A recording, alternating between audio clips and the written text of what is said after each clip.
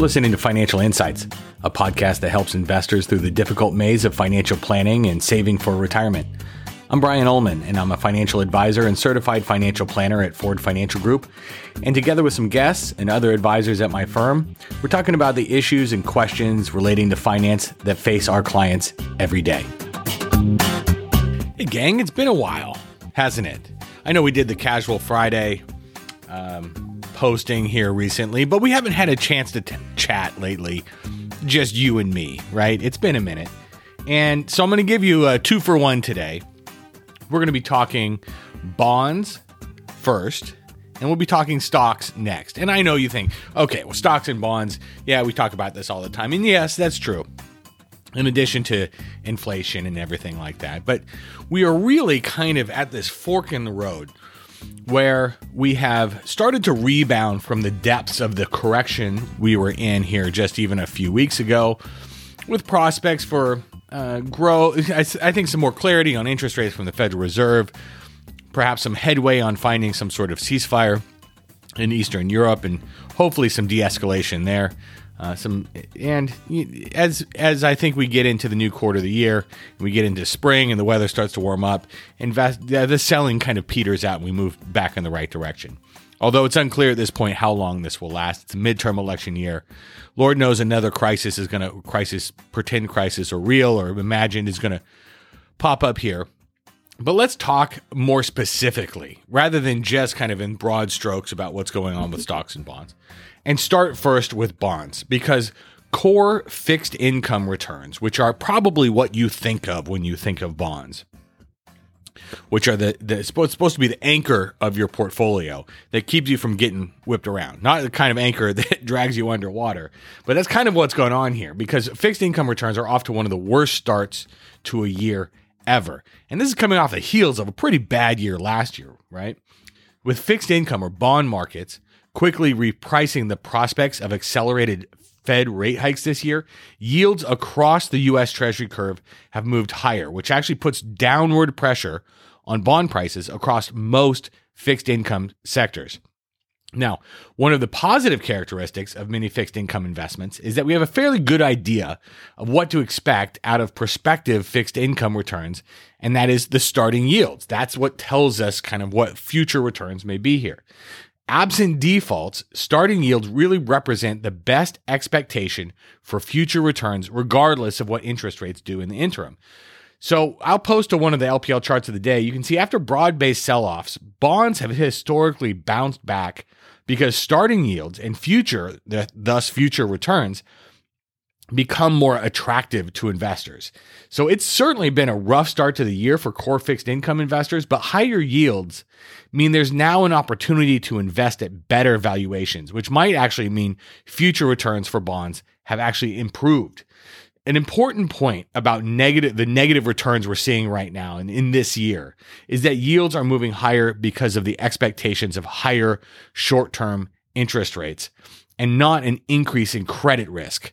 Right, the riskiness, you're not having to be rewarded for riskier or compensated for riskier investing here. And this is a huge distinction because higher credit and default risks could represent permanent impairments of capital. That is, if you buy and hold a fixed income investment, the short-term volatility you experience due to changing interest rate expectations is just volatility. It has very little bearing on the actual total return if you hold that bond to maturity, or if you held it to the average maturity of a portfolio of bonds.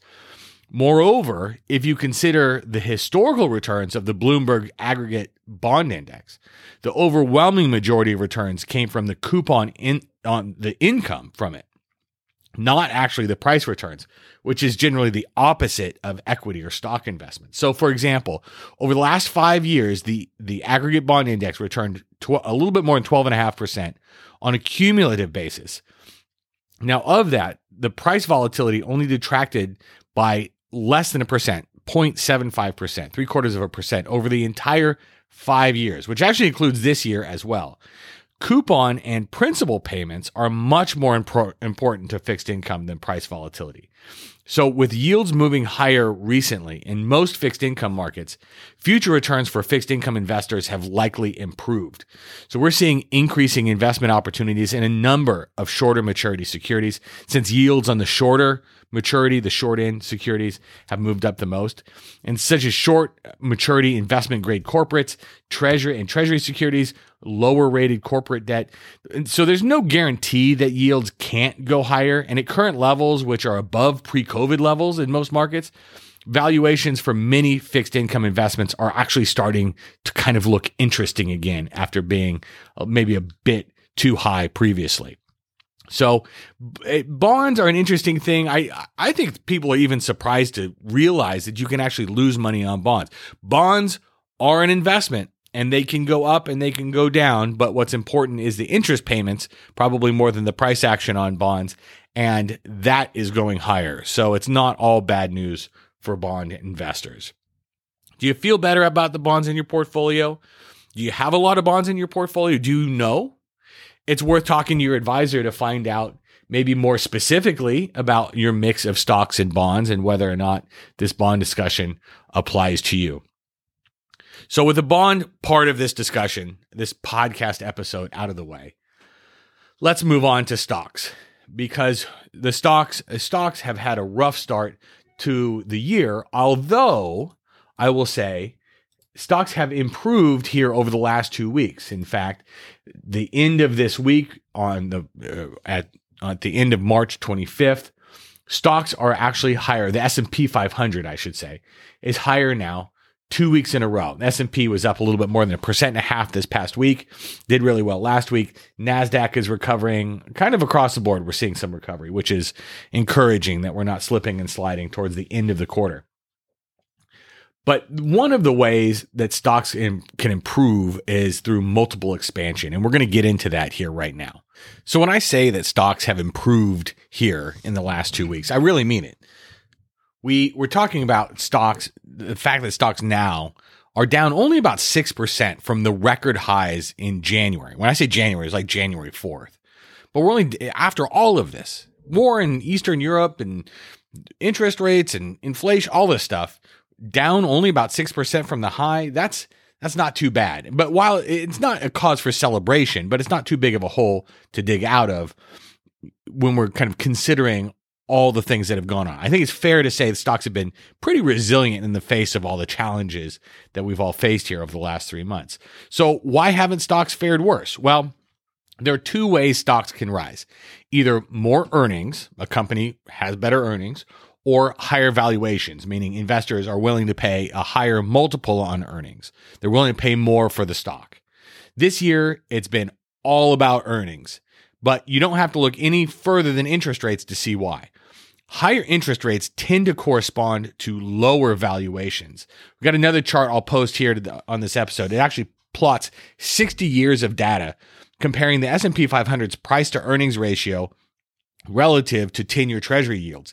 And to date, the S&P 500 index to earnings ratio based on consensus earning estimates for the next 12 months has fallen from 22 times earnings to 19 times earnings, as the 10-year U.S. treasury yield has actually risen by about 80 basis points or 0.8%.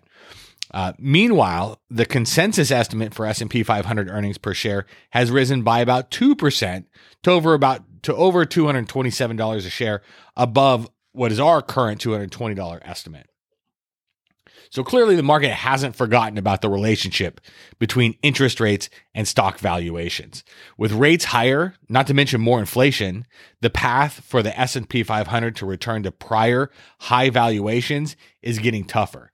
So looking ahead, I think we see opportunities for stocks to break out to new highs maybe later this year on some combination of earnings gains and some recovery in valuations. But inflation is going to be a key determinant on both of those fronts.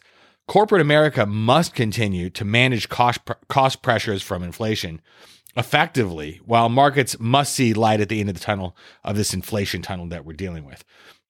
On earnings, besides inflation, companies are dealing with slower economic growth, particularly in Europe, as you might imagine.